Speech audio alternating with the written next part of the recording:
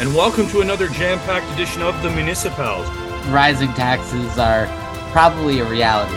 I'm a big advocate of change. Not change for change's sake. Change when something isn't working. I'm sure the NDP wishes that they had a less embarrassing federal partner to work with right now.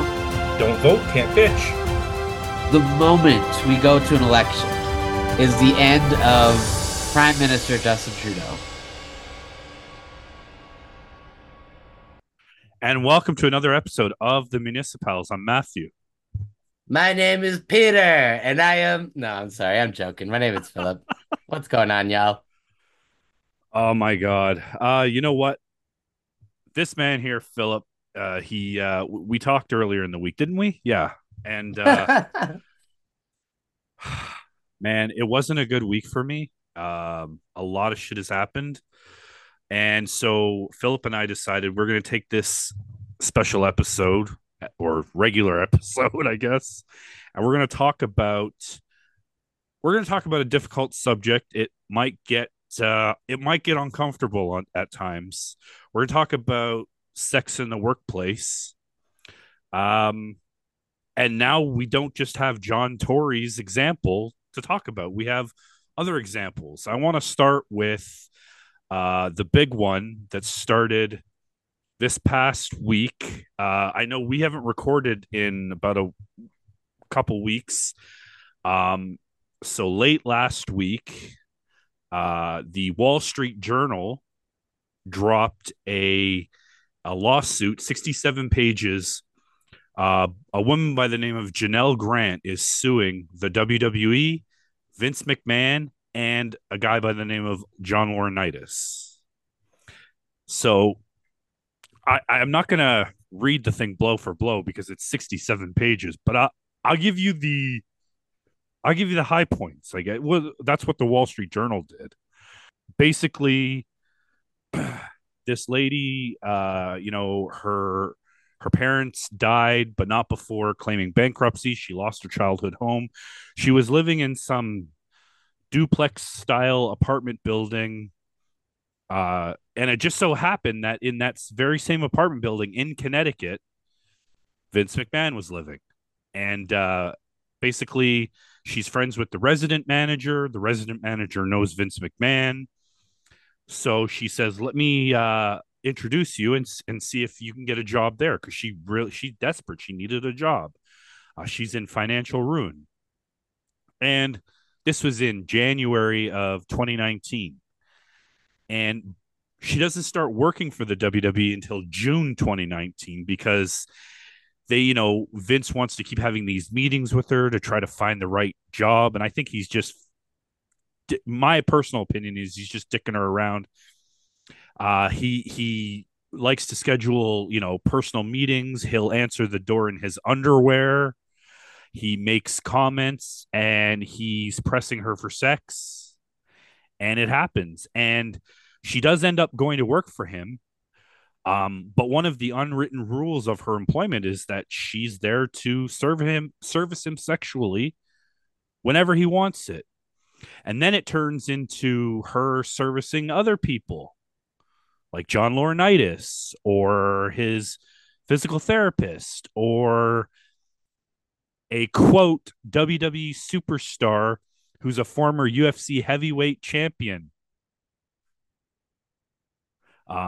Is there a name attached to that? And am I supposed to know who it is, or is that hush hush? No. Listen, it's never been officially confirmed, but there's only one that I'm aware of, former UFC champion that was on the roster of the WWE, and his name is Brock Lesnar. I do recognize that name. So basically, this guy did some horrific shit to this woman. During one threesome, he took a shit on her head. And I know it sounds funny. I mean, I laughed when I first read it because it's the what's the word I'm looking for?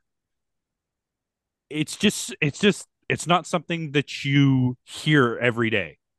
And so when you hear something not quite, like that, no. when you hear something like that, you almost laugh because you weren't expecting it. It's not funny though. It really isn't.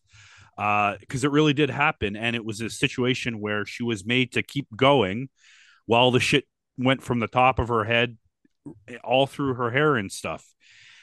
This man, he allegedly, we'll say allegedly because it's still in court, was physically abusive to her, sexually abusive to her, sexual misconduct in the workplace, and sex trafficking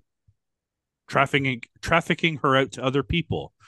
This guy wants Tuesdays and Saturdays kind of situation. There were a couple times where she was restrained and raped. I just honestly, it disgusts me.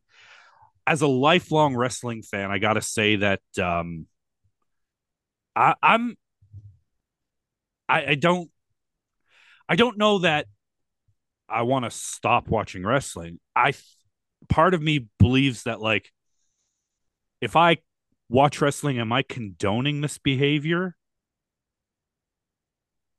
That's a very interesting question, and I wish I could give you an easier answer than a yes or no, just straight up. But I like, as you said, I don't believe it necessarily is condoning it. On the other hand, if it's like if you're paying to go, which is like that's part of the fun of it, right? Like going to the live events and like Yeah, experiencing that. Like that is financially supporting them, which is that's more dubious and it's harder to justify, you know what I mean? Like it's absolutely. hard it's it sucks when it's like it's in a hobby that you enjoy and it's like it's I feel like I land on this for a lot of topics, just the it's hard. On the other hand, um, you know, we started with John, like connecting this with John Tory. And let's, from what you've just described, okay, John Tory's situation isn't as bad as that. You know what I'm saying? I mean, obviously it was adultery, which is, I mean, not great. That's disrespectful. To put it very mildly, disrespectful. Just, um, what John Tory did fucking sucked. But for the most part, it was probably consensual. Like I don't think there's any part of it where it was like he forced her to do anything she didn't want to do. But what connects John Tory and his affair and this story that you are talking about right now is power. And I don't know what it is about people in positions of power. It seems like it really fucks with people's heads and it just demands them to act and demand. Is that weird? Exactly. No, because this girl, Janelle Grant, she didn't have the ability to say no. When she tried to say no, she would get treated even worse. That's where the alleged physical abuse came in, where Vince would open hand slap her across the face. And believe me, I'm not comparing and saying, "Hey, look at Vince McMahon, look at John Tory." They're not the same. The same It's person. it's not the same situation. But I have to wonder, and I mean, we may have briefly discussed this when it first came out, but did this woman have the option of saying no? And that's the thing. Like, even you'll get the people who are, I want to say naive in that they think everything is bound by the law. So they'll think, oh, that doesn't like they did this thing to her. That's illegal. Why didn't she go to blank? So as you pointed out in the story about her, she was like financially ruined. Like she was desperate. And I think a lot of people don't understand the depths that people not are willing to do, but have to do to like, I don't know. And so when you're put in that position, say you get hired and it's the implicit background is that you were hired to perform this service, really.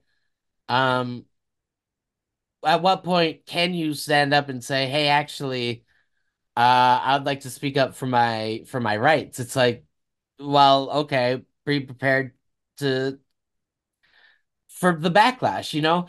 And again, retaliatory firings are supposed to be illegal, but they can frame it in such a way that it's not retaliatory. It can be performance based. Like Not to it's mention, I'll give you a little context. So this woman was, when she was hired, she was originally put in the legal department and eventually switched over to talent relations. But in either department, she had very little to no work.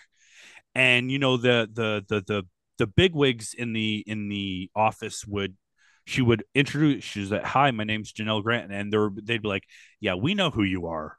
oh my God. Yeah, we know who you are," because Vince would allegedly get her to uh, produce pictures and videos, and he would stupidly, in a publicly traded company, go around and show everybody. But he's the boss. He thinks everyone's afraid of him. Thankfully, he's not the boss anymore. I know that you're not a sports guy, so you don't know this, but WWE was sold to Endeavor, which is a U.S. company, and so they spun WWE off with UFC together to form a new company called TKO Group Holdings. Holy shit. I really didn't know any of this. Yeah, and so Vince McMahon technically was the executive chairman of the board of TKO. He is now no longer the executive chairman of the board, as they, I want to say that I believe they forced him to resign. Um, and was originally a civil matter, and now the federal government is investigating Vince McMahon. And I'm going to tell you this right now: all the shit that I'm hearing. I mean, we'll get back to John Tory in a second, but all the shit I'm hearing, I want to make this prediction. I want to go down and say this just so in 2 years I can come back and listen to this and see if I was right or not. But John, so you have three defendants, three separate defendants. The company is one defendant. Vince McMahon is by himself. He's another defendant. And then John Laurinaitis is by himself. He's another defendant. John Laurinaitis has already turned on Vince McMahon. The company's going to turn on Vince. So So wait. What was John's deal? John was the vice president of talent relations. He was in charge of hiring and firing the wrestlers. Um, so him and Vince would double team this girl, but Okay, okay, all right. I his understand. yeah, but his statement is that he's just as much a victim as the girl was. Oh my God. Anyway, I will make this prediction because the defendants are turning on each other and they're not presenting a united front. I don't believe there's going to be a settlement. If this goes to criminal court, I don't believe there will be a plea deal. I believe all this shit's going to come out in a trial, and Vince McMahon is going to go to jail. Don't know for how long. You think there's going to be consequences for a rich man? I honestly believe this man's going to go to jail. That is a bold, bold prediction. And the reason I wanted to talk about sex in the workplace, it's been a rough week for me. Just briefly, guys, I hate to do this, but every fucking year there's a February 1st. So it happens every year. That's the 5-year anniversary of the day I lost my mom. It was really a bad spot for me. And, I've had a lot of time to think, and I really wanted to do this episode. I wanted to talk about this. There are other examples too. It's not just the business world and the political world. It's both. Look what's happening. Look at what just happened to Donald Trump. I can't help but laugh. One of his, I hate using the word victim, but in this case, I guess that's the word that fits. The Jean Carroll thing? Yeah, yeah, her. And then, I know it's decades old, but we got to talk briefly about Bill Clinton and Monica Lewinsky. That happened in the workplace. It just so happened he was the president. They're all connected by the exact same thread. There's a power imbalance. And that's the thing, even if the outward appearance is that everyone consents, there's still that underlying for like in the case of Bill Clinton and Monica Lewinsky, for Monica, it's like if I say no, that could be my job. Exactly. And that's not right. And I guess I don't know where I was going to go with this. I just it upsets me that it keeps happening.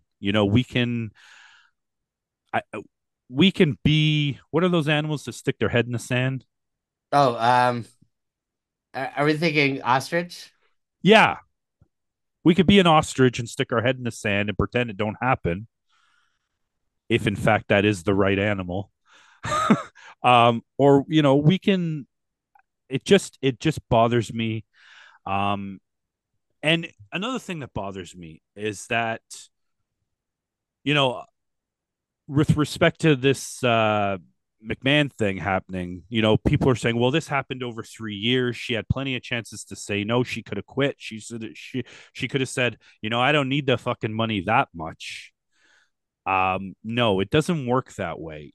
I okay. I I've said this before, not on this show. It was on my other show. If you guys look hard enough, you'll find it in quite a bit of detail. But when I was a kid, there was an incident with uh, my mom's boyfriend at the time. I was 11. And, you know, threats are a very effective tool to use on anybody to get them to do what you want. You know, in my case, there were two threats. He threatened to kill my mother if I didn't comply. And the threat that he used in front of my mother was that, if I misbehaved, I knew what the threat was. Like, I knew what it really meant. It was to comply. But my mom didn't know anything. But he got her to see that I was misbehaving because I was trying to do anything to set up a smoke signal. I couldn't come right out and tell her because then he would kill her. Um, but so the second threat would be like, well, you're going to go and be a ward of the Children's Aid and you'll never see your mother again. She doesn't need your bad behavior. Um, this was probably it was under a year, but it was, it was very long. Every weekend we would be at his house. Um, I'm not going to really get into detail, but it started off small and it progressed, and I was being groomed. And I thank God every day that his adult son discovered what was going on and reported him. And I got out of that hellhole, and so did my mother. And so I really resent the fact that when people try to say, well, victims should have done this or they should have done that, it's kind of like when somebody dies, you don't really know how they're going to react. You can't tell somebody how to grieve.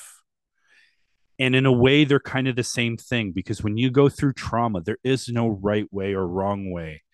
You can't really tell somebody when they're in it how they should behave, what they should have done. It's very easy to sit there after the fact and rewrite the story the way you want to hear it, but that's not the way that life works. It's not the way it goes.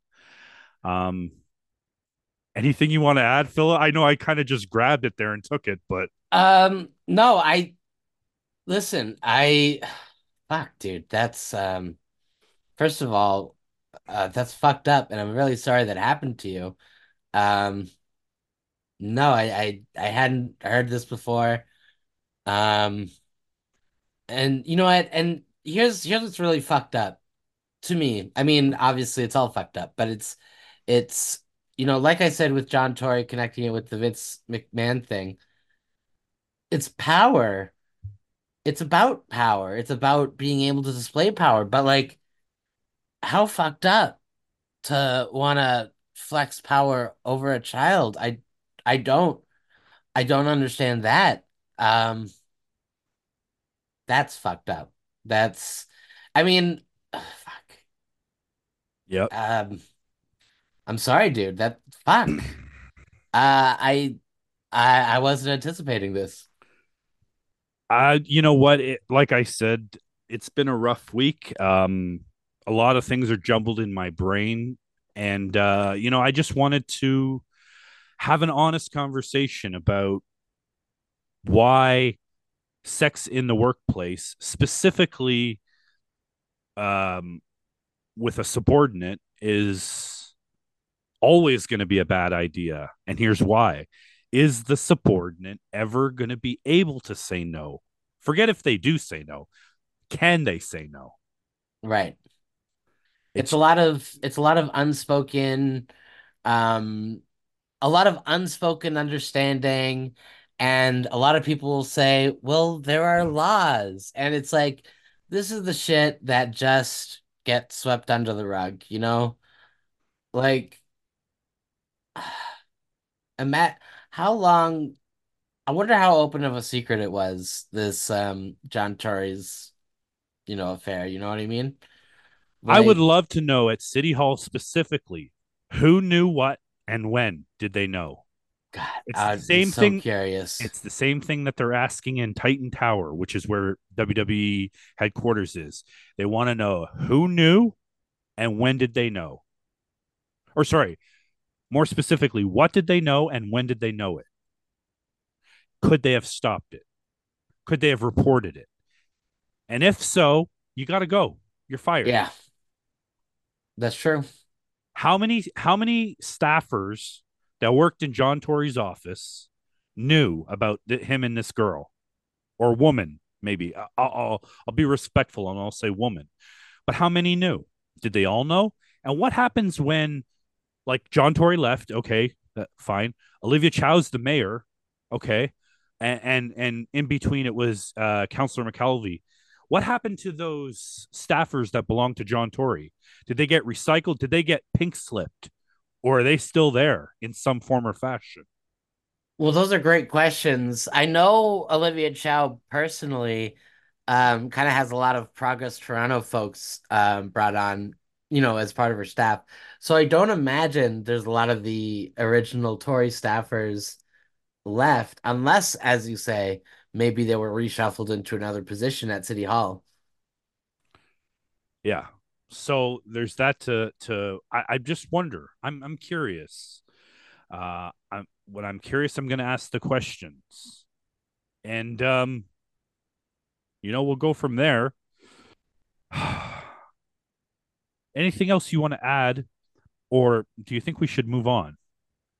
Um, I I think we can move on, but within the context of fuck. I don't know. I don't know how we fight these. I feel like this will sound very hippie radical. And if we had a video podcast, everyone would see that I used quote fingers when I said hippie radical. And you just did Wait, it again. yeah, to make a point. Um, but how do we dismantle these power dynamics that allow, well, I mean, how do we stop this from happening in the first place? I don't know because I mean I keep going back to the Vince example. We're talking about a legitimate billionaire, and he had an NDA in place with this girl. He didn't know at the time that I believe the NDA is going to turn out to be unenforceable because you can't. There's a new. I don't know if you heard about the new law they passed in. It's a federal law in the United States. It's called the Speak Out Act. So you cannot use an NDA to cover up any sexual crimes Oh, that you fuck yeah. that you did to that person. But it specifically says that this statute is only good. I think it was December 22nd, 2023, or sorry, 2022 and on. So anything before that, Mm. we're good. Might still be like, okay. Which Um, I don't agree with that language. no. I think it should busted everything. But so there's that there. I'm wondering if there's something similar here in Canada. And if I thought I could have some faith in contacting the Prime Minister's office to ask that question, I might do that. But we all know that's a waste of time. God, wouldn't it? You know what would be fun for us if, uh, money is obviously a problem. But if it weren't a problem, I think it'd be so great if you and I took a trip to Ottawa while there's like sitting in Parliament. Do they have a public gallery in Parliament? I actually have no idea. Is that I stupid that I don't know? Well, they have one in Queens Park, so I would Yeah, yeah. assume it's the same. And City Hall has one. So I would hope that they'd have a public gallery in Parliament. Like it'd be great for us to be able to go there and see if, what would be great. And I don't say this, insinuating anything, but I bet Pierre Polyev would talk to you. Maybe that would actually be interesting. Um, Come that would be on, very. don't hide that smile, the image of, I just get the sense that if you presented yourself as someone who might be friendly to him, I think he would probably talk to you. That'd be very interesting.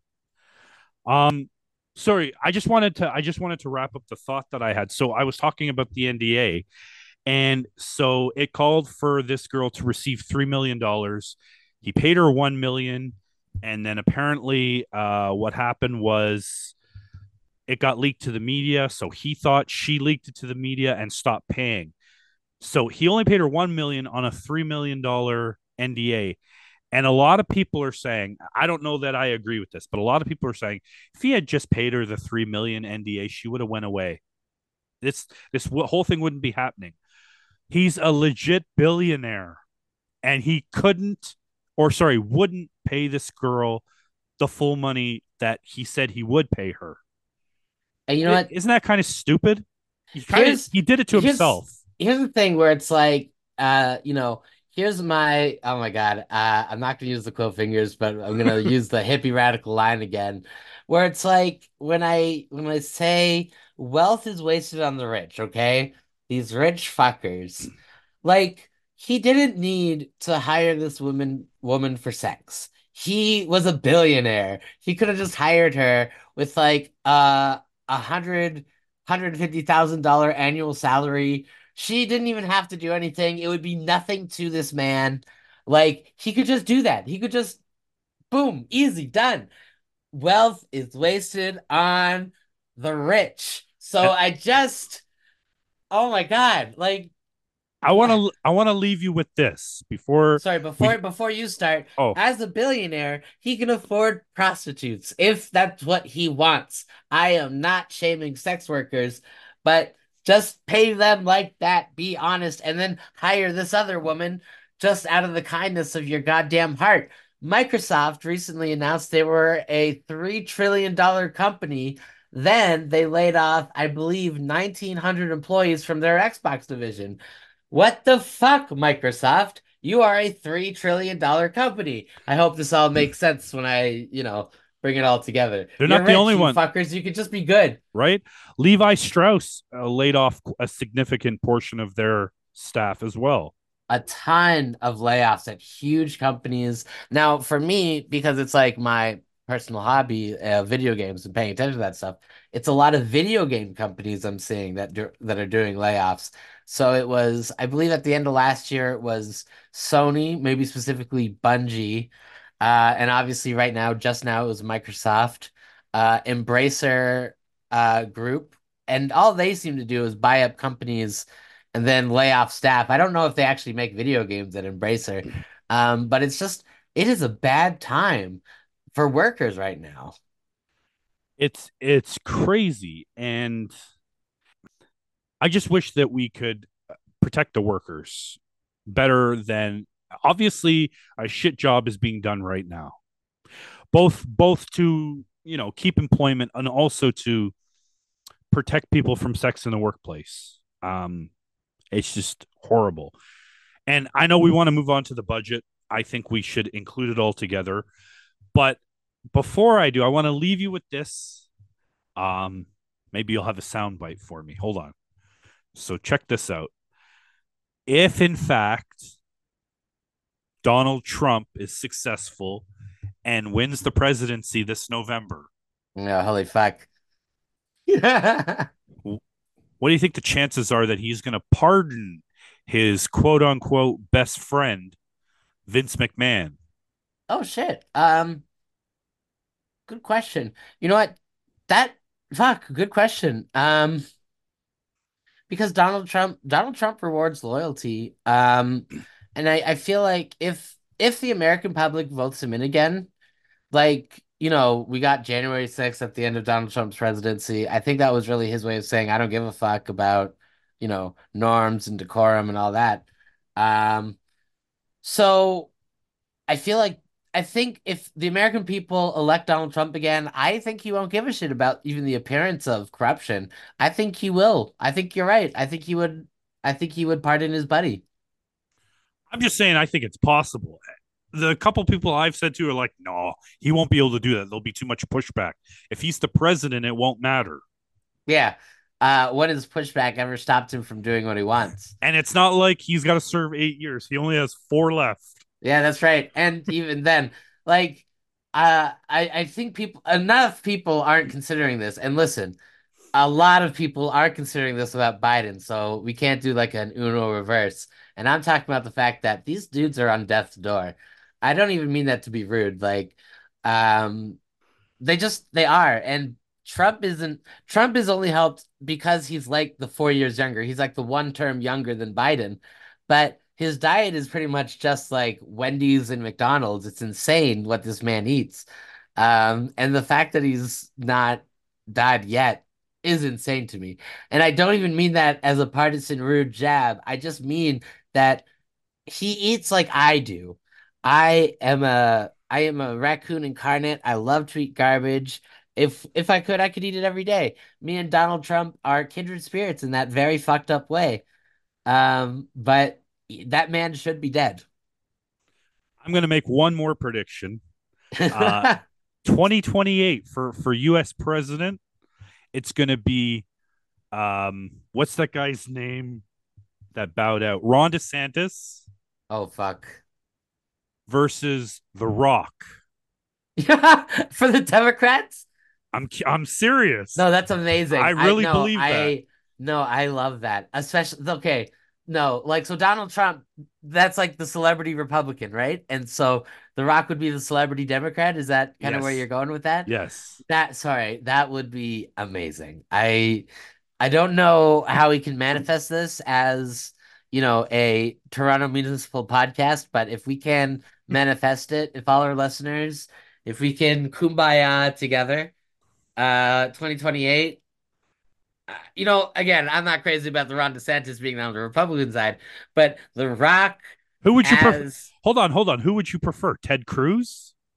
no, oh my God. Oh, Is it Ron? Matthew, why are you doing this to No, me? what I'm saying is, listen, fuck Republicans, okay? Actually, fuck Democrat, fuck them all. Yeah, fuck US politicians. That's But fair. isn't Ron DeSantis the best of the bad choices? No, God, no, No, absolutely not. I think would Nikki Haley be the best of the worst? Um, isn't she the U.S. version of Andrea Horwath? Or no, Kathleen Wynne. hey, well, listen, again, if she's the American version of Andrea Horwath, I'm just thinking weed mom. So, that's again just endearing me to Nikki Haley, this image that she's Or a, could a she? weed mom. Or could she be the U.S. version of Chrystia Freeland? Well, that sucks. Yeah. Nope, you're right. That sucks. I don't know. Listen, I don't know who is the best of the worst, but at the moment, I think I might be landing on Nikki Haley as the best of the worst. I forgot But about her. Democratic candidate, The Rock. It's got to Fuck. be The Rock. That would Biden, be so Biden, fucking funny. Biden might not be alive by then. No, And then he the can't be. and then the only other one, maybe, is Michelle Obama. Or Kamala Hillary. Harris has been like very invisible her entire time as VP. But I wonder if maybe I'm just misreading American politics, and I wonder if she tries to shoot for the presidential. What about Chelsea Clinton? I don't know if she's big into politics. I think she's very quiet. Like I know she's done some political stuff. It's like it's not unbelievable. Well, hopefully we don't have to get stuck with like an Ivanka Trump or Donald Oh Trump my God. Jr., Eric Oh Trump. my God. Donald Trump Jr. running for president of the United States. Too many That's Trumps. Oh my God. I mean, the We Bushes hey did it. hey we've been trumped. Oh, we certainly have. But anyway, we're gonna take a short break here, and we'll come back and see you guys on the other side. And we're back. The alternatively that I was referring to before we left was that the United States could simply go on a large write-in campaign to make me their president of the United States. That's all I'm saying. The US, you guys, it's not like you've got a great streak going so far. How much worse can you do with the president, Philip Mills? Don't give me no shit about the Constitution. I don't care. That's what mail-in ballots are for. Hell yeah. Just write the name on the thing and then mail it in. Yeah. Philip Mills from Canada. It'll be perfect. The perfect campaign. All right, I think people want to hear what we think about the 2024 Toronto municipal budget. Um, do you have a breakdown of what they say they're going to spend? I have it I here don't. somewhere, but So if you want to look that up, because I would like just to talk about me going to the Scarborough Southwest community budget consultation. all right, Um, let's start there while I look this up. Go ahead. Great, cool. So uh, I gotta tell you, the most common place that I've been to repeatedly to speak as a political entity has been the Birchmount Community Center, because that's where I was when I went for my debate when I was running for city council. That's where I was when I went as a supporter for Kevin. That was, the year after. And now we just ended up there with Councillor Kendeville, Mayor Chow, city budget person. I don't know his name. I actually think it's Steven something, but I don't know his name. I'm sorry. And one other person whose role I could not tell you if my life depended on it. Because again, my focus was on my counselor and Mayor Chow. So, first of all, I think it was great that they were doing these community consultations because, at least as far as I was aware, I never got the sense that Gary Crawford or John Tory did that sort of stuff. It never seemed like they were forward and trying to bring the community in to be a part of the budget. So I do appreciate where they were, what they were going for. So whatever. I listened to their budget presentation. I'm gonna be honest with you. I'm a terrible listener. I wasn't. I came with an agenda. Okay, I had a question I wanted to ask. I was desperate to ask it, and so they talked money stuff, and I'm like laser focused on how I want to get this across to the mayor because first of all. I'm excited that the mayor is there to listen to me talk specifically because, how often do you get the opportunity to directly say what you want to say to the mayor? And to their credit, they really gave a lot of time and room for the people in that room to ask a question, because a lot of people did want to ask questions. And so I think that's pretty rad. Now, we were only given a minute time frame to make our question. So Matthew, as you know, you're aware of what my position is when it comes to police funding, where I think that should go. I would personally like to see the police budget divested more into community services. Um, but because I don't believe that this city council in particular would be amenable to that specifically, I came on I want to call it an economic agenda. So, um, first of all, I started by bringing up that Toronto Star article, the one that we talked about last week in my email to uh, my counselor, about how an increase in the budget in police budgets don't necessarily indicate an increase in community safety. And so I said, in the context of that, as well as our $1.8 billion shortfall, how do we justify any budget increase to the Toronto police? Again, that is kind of selling my ideals short, but I felt like that was a very compromised position. And here's something I don't know if this will kind of be of interest to you, Matthew, but it is kind of interesting to me. Every time I've kind of spoken out about my sort of anti-police position, I'm always worried that I'm going to get pushback.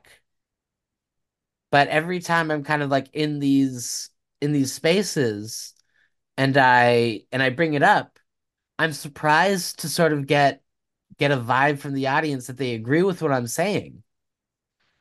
So when we're talking about our city budget and the mayor's talking about looking at places for savings, but the police are getting an increase despite the fact that they're not improving their service to us.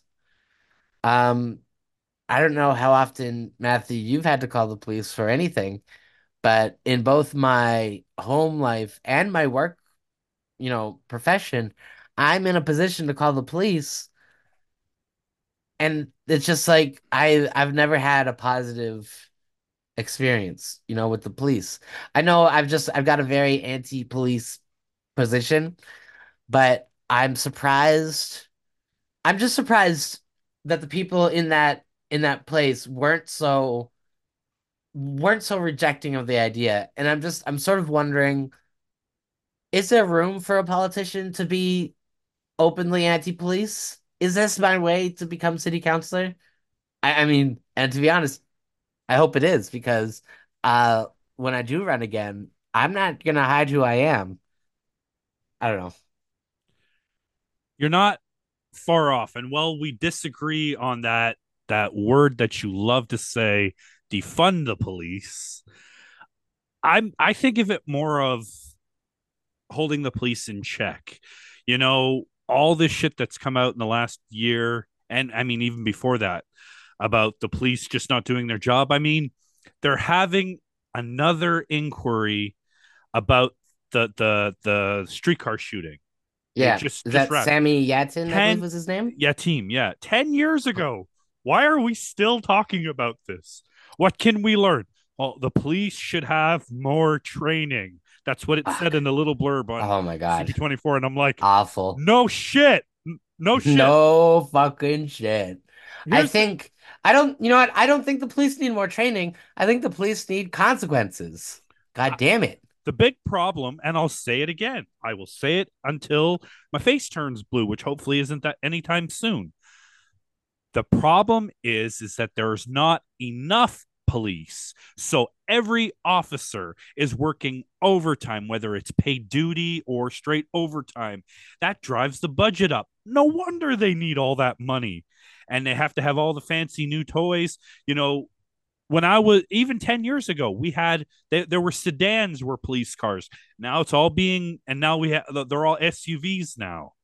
Um, Kill the mounted unit. I'm sorry if anyone's offended by me saying that, but kill the mounted unit. It's Matthew, $6 million that we first of can all, put somewhere else. Put the horses wrong, at the zoo. Matthew, wrong. I will listen.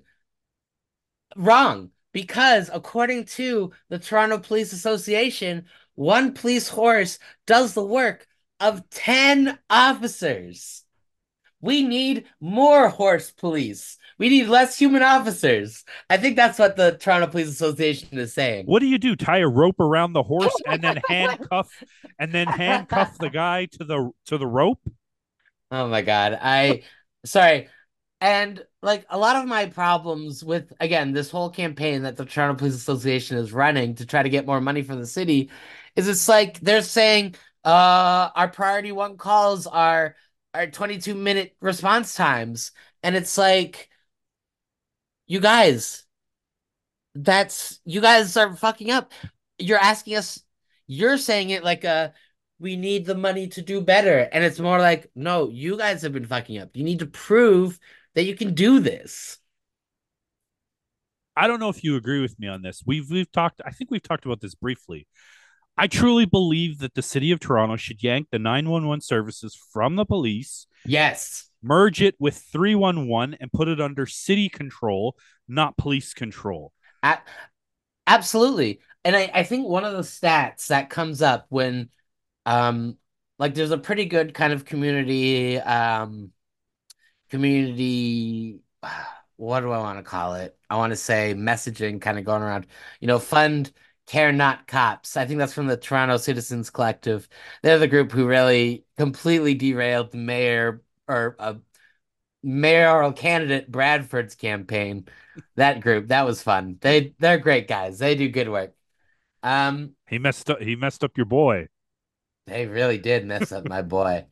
And fuck, he deserved it. He needed a humbling. Uh, I would love for Bradford to listen to this and just like be like, why does he say these mean things about me?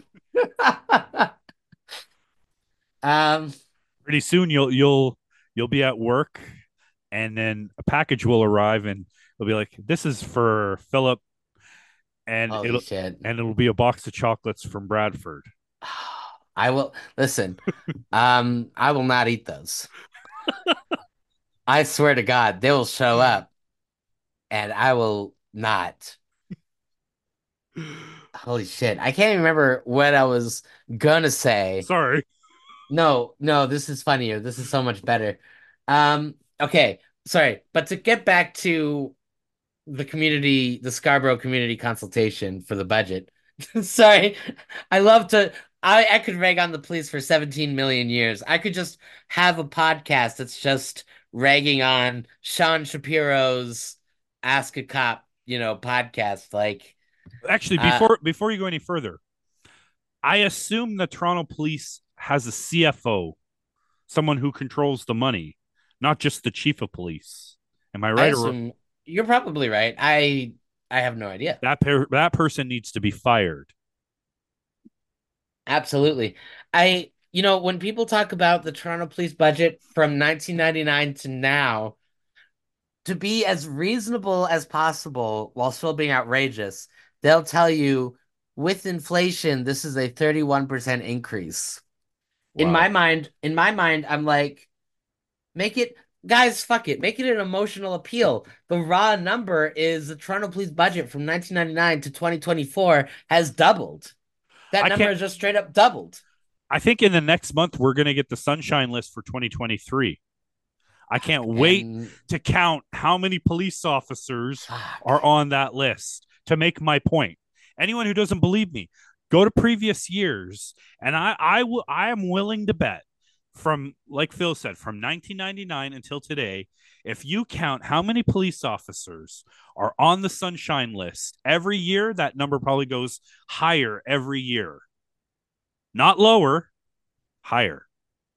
And there's a certain political segment of people who really hate the idea of public servants because in their mind it's like, it's a waste of taxpayer dollars. But the police are always exempt from this criticism. It's always just, it seems like it's, especially you'll have so many people right now criticizing the property tax increase at the same time are like, we need to give the police more money. It's like, so again, it's just a blank check to the police. And also we need to pay for it somehow. I know you don't like him very much, but there was a recent article by Brian Lilly, and he was talking about the increase, the 9%. And he was saying that uh, it was the thing that Olivia Chow said about exempting multi unit uh, residents, like that, those houses or whatever, those properties from the tax. Um, but I he said, think my understanding was that it was a lower increase, not that it was an exemption. I could be wrong. you're right. It's a lower increase. Um, but so that the landlords will not pass them on to the tenants. But Brian But Lilly believes that that will not work. And I know you don't, he's your boy. no, no, You no, don't no, like no. him, Here's but the thing. I fucking hate the guy, but he's not wrong. And that's here's a frustrating thing. And Brian and it's not frustrating just because Brian Lilly isn't wrong, but of course that's for me, that's a little thorn in my side. If he says something right, I have to be like, the worst person you know has made a valid point or whatever. No, he's absolutely right. Landlords are gonna take any opportunity to increase rents regardless. And okay, I'm gonna give you this example to you, Matthew. When people talk about raising the minimum wage, a lot of people will kind of answer in response, "Oh, so you want them to increase automation so people lose jobs faster because they don't want to pay this higher minimum wage?" And my cynical response to that is they're already doing that. You know what I mean? It's like, so in the same way, every year there's a maximum allowable rent increase that most landlords will do. And some, of course, try to do the above increase by writing to the landlord tenant board. Um, Without a property tax increase, they still try to increase renters' rates. You know what I'm saying? So yes. it's like, even if now they're trying to be like, oh, the people who own property, so the people who are technically wealthy. I know there are people who are house poor, but hopefully you get what I'm saying. You know, they should pay a bigger portion of it, but without legislation to protect renters, they are just going to charge a difference as a rent increase. So it's like Brian Lilly is right, which hurts me to say out loud. He's not going to listen to this. If he listens to this podcast, fuck you, Brian. I'll never say it again that you're right. But in this instance, you are right. But I feel like it's a situation of you're right, but who else is doing the right things to protect us otherwise? Even a blind squirrel finds a nut every now and again. So, okay, speaking of Brian Lilly, and sorry to go back to my community consultation thing because I keep jumping away. Part of how I asked my question about how to justify the budget increase to the police is I included a jab at Toronto Sun's Brian Lilly, independent MP Kevin Vuong, and former mayoral candidate Anthony Fury, who all suggested that Mayor Chow's budget was a defund to the police, which, as you and I both know, is not true. So when I finished finally asking my question, which, again, just to summarize, the bottom line was essentially, how do we justify any increase? You know, again, I didn't get to my beliefs about funding other shit. That was my question. How do you justify any increase? So when Mayor Chow took the microphone, she kind of made a quick quip about, well, which part of that do you want me to answer to? Essentially, either the police budget or the media kind of lying about what she's doing. And I've got to tell you, I knew my police question was more important, but if I knew that the answer that she was going to give me was going to be so disappointing, I would have told her to just talk to me about the media shit. You know? Like, I think that would have been a much more interesting answer because the answer I got from the mayor. And listen, I understand it's a hard question to ask because it's a strong negative of how do you justify what you're doing. It's not me saying change course. It's me demanding an explanation for something that is happening.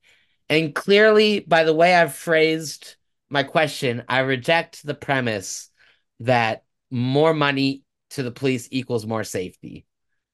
But all she offers as a justification is that we have street festivals like Taste of the Danforth, Taste of Lawrence, that stuff, and we need police there as security. That was what she offered me when I asked, how do you justify the police increase? That was her answer to me. And I got to tell you, listening to her respond to other people's questions, my buddy, rival candidate Kevin Rupasinghe was there. He asked about funding for the Scarborough busway, which actually, my understanding is that is in the budget, funding for the Scarborough busway. Chrisan, I don't know his last name, but he's a very nice guy. He was there too. You know, I felt like the mayor answered a lot of questions very well. I just felt like her answer to my question was shit. Like, particularly shit. And it was so disappointing that that was my experience getting to have an answer directly from the mayor, which was nice, by the way. It was, again, I appreciate that the mayor was actually there to talk to us. Like, I can step back from what I feel is a shitty response to me and say, thank you for, coming. You know what I mean? Absolutely. So let's talk about it. Let's talk about the original request from the police chief was 20 million added to their overall budget of whatever 1 point whatever billion it is. I don't remember. So I love it because in the beginning 12.7 was being taken out of the budget. Somehow now it's 12.6. Gee, I don't know why. Um I and really do love that you've really stuck onto that number, and I love it so much. it just drives me nuts. Well, And speaking of which, why don't you talk about how you feel as if you're being ignored? I am being ignored. And I think to go back to our first segment just really quickly, I think it has to do with my comments regarding counselor Ward 21 counselor Michael Thompson. Um, I'll say it again. I think it's disrespectful that he's serving in any sort of way for the government, even the municipal government, went up on serious charges like this. I think it's irresponsible of the city of Toronto. I think it's irresponsible of the province to allow it. Uh, you know, they had to coerce my opinion, they had to coerce Vince McMahon to resign. He's one of the most hard-headed people on the face of the planet. You can ask and try to get someone to resign. You can't fire Michael Thompson because he was elected. Um anyway, I had recently said that we were going to have Diane Sachs on the program. Unfortunately, that's not happening. I'm not trying to connect dots here, but I'm left with I don't know what else. Um, Boo! it's either that or they don't want to talk about Dundas Street.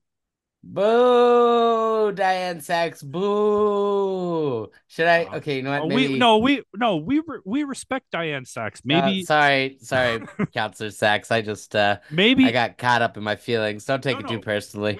no. It's right to call her out because she said she would come on. She's not coming on.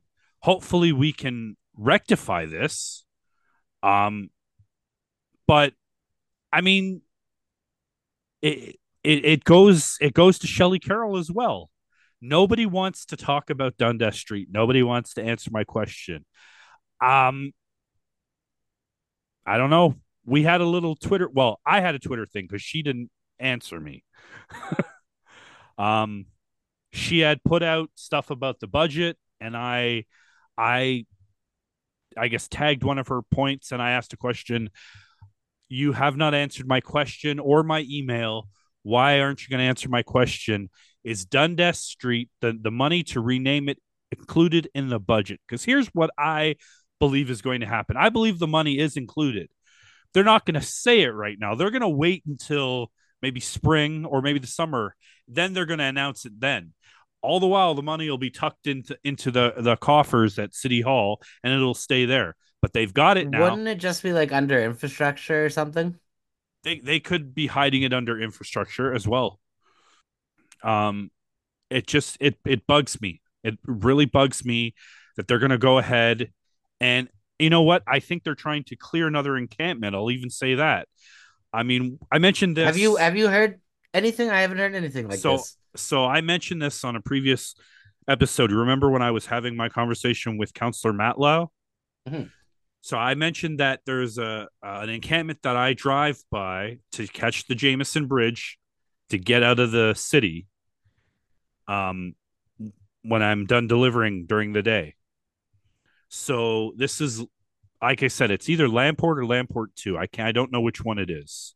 It's on Fraser, which ends at King Street.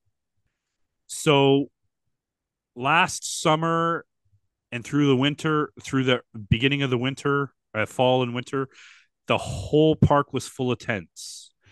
And in the last month, I've seen the tents start to disappear. And then I drove there. I think it was Wednesday or yesterday. No, yesterday was Saturday. Wednesday or Friday, I would have driven by there, and there's only two tents left. So I mean, it's not the violent clearing that we had under John Right. Tory, Yeah. who has, side note, has the fucking gall to start. Did you see him? He was on CP24 commenting on Olivia Chow's budget. This motherfucker, like, coming on and pretending he's allowed to be a member of polite society. Like, you wasted an entire Election. mayoral campaign. Go fuck yourself. Why is he like acting as if we should treat him with respect? Fuck Who him. who owns CP24? That's Bell. I thought he works for Rogers. Well, he probably just has, all the connections, the insider phone connections. That son of Um, a bitch. Fuck him. yeah. So I tweeted this to Shelly Carroll, and I was like, "What's going on?" And no answer. I wasn't expecting an answer, guys. I'm not saying, "Hey, you should have answered me." I don't have sour grapes because of that. I would like anyone, to come and tell me yes or no. Is the money for Dundas Street renaming included in the 2024 budget? And the fact that they won't say no has me worried because, as we both know, or maybe you've heard this before, silence speaks volumes. If it was no, they would just say no. I mean, wouldn't they? Yeah, true. Here's here's a side thing, okay? The email I talked about in our last episode, I never got a response to that. Now, at the community budget consultation, I did get to talk to Parthy. And I've got to tell you, there's a part of me that feels like I'm a nobody. If this I hope my train of thought will make sense when I get there. So that it's like there's no reason for them to remember me. Parthy remembers who I am. You know what I mean? Like he shakes my hand. He's like, "Oh, Phil, how's it going?" Like that's inherently charming. That Parthy is remembering that stuff. So that's great. And I talked to Parthy after the meeting, and so first of all, I mentioned the email, and he was kind of like, he was kind of like, "Oh, did nobody respond to your email?"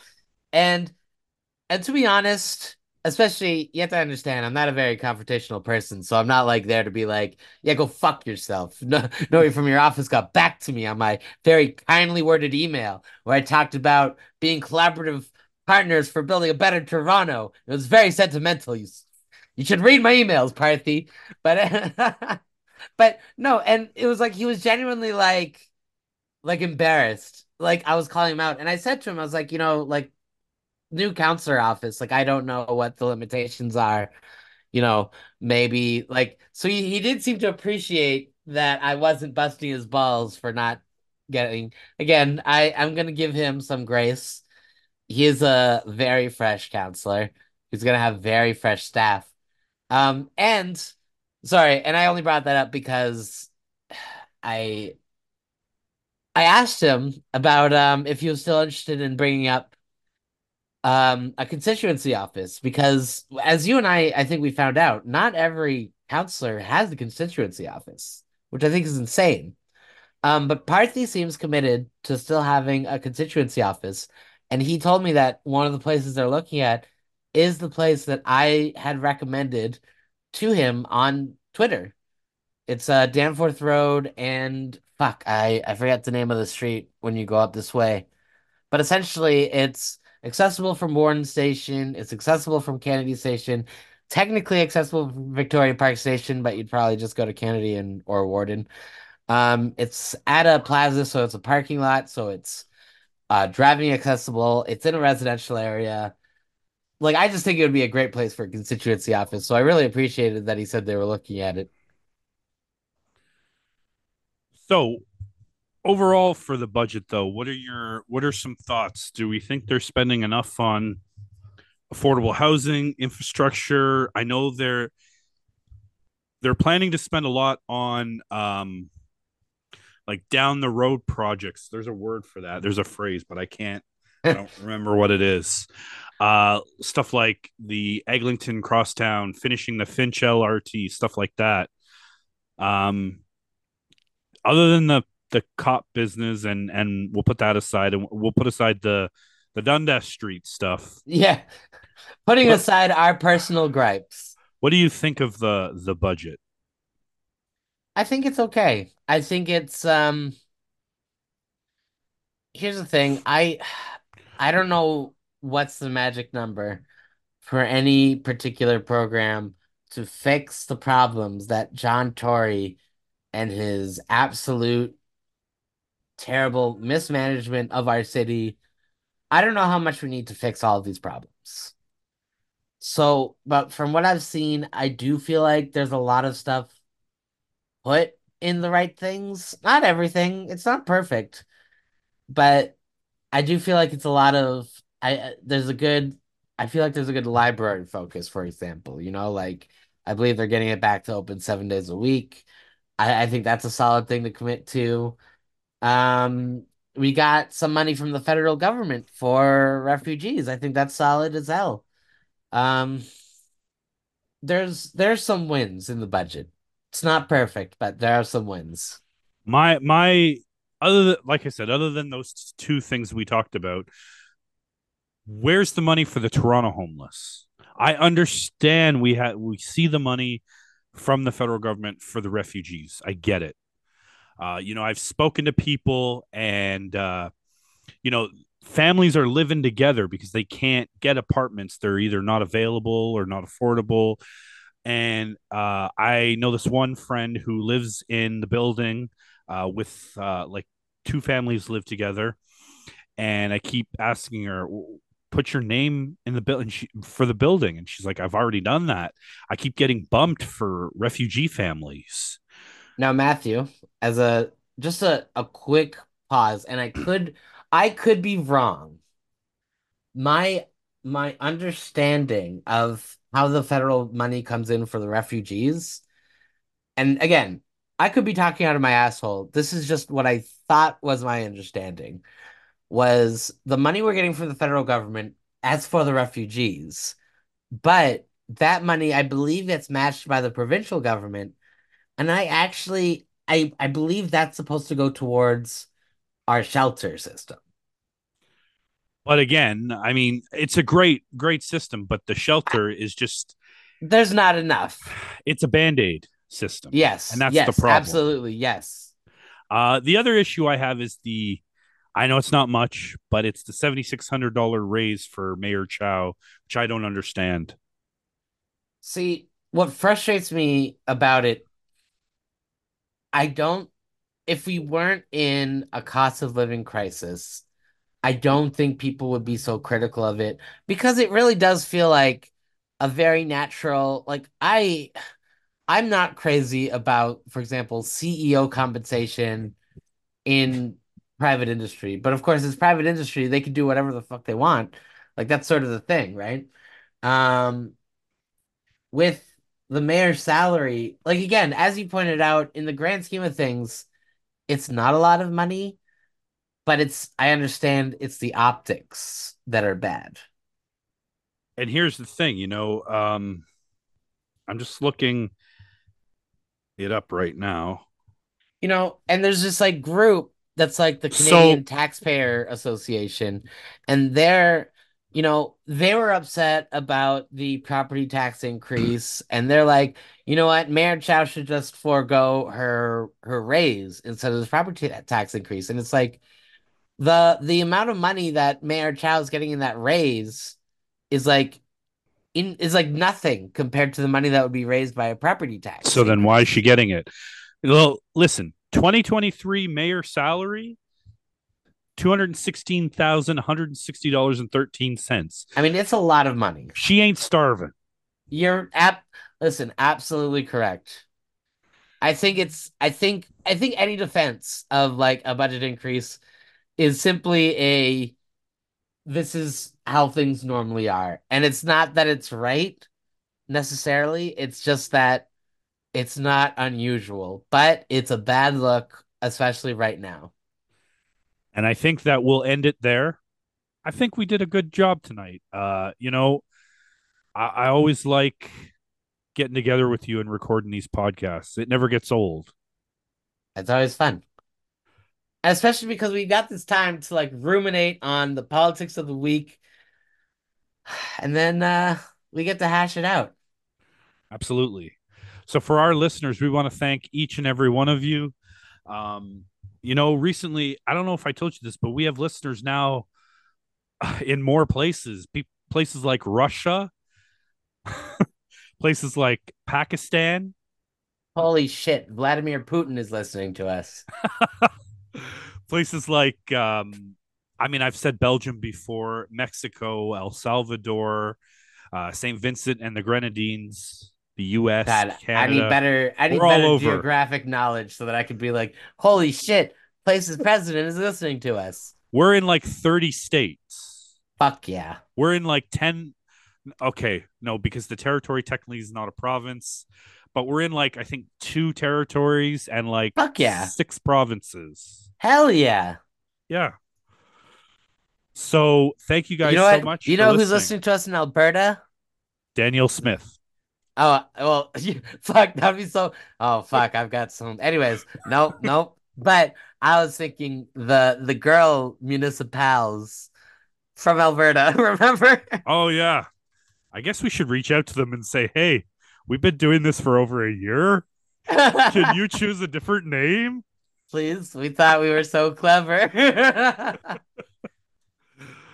Oh, anyway, thank you guys for listening to this episode. As always, you know how to reach us, municipalspod@yahoo.com.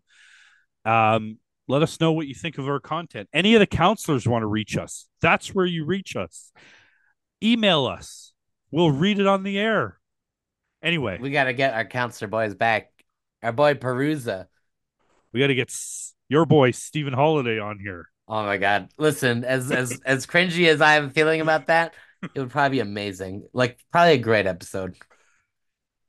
So again, for Phil, thank you guys very much, and we will see you guys next time with fresh content. And welcome to another jam-packed edition of the Municipals. Rising taxes are probably a reality. I'm a big advocate of change. Not change for change's sake. Change when something isn't working. I'm sure the NDP wishes that they had a less embarrassing federal partner to work with right now. Don't vote, can't bitch. The moment we go to an election is the end of Prime Minister Justin Trudeau.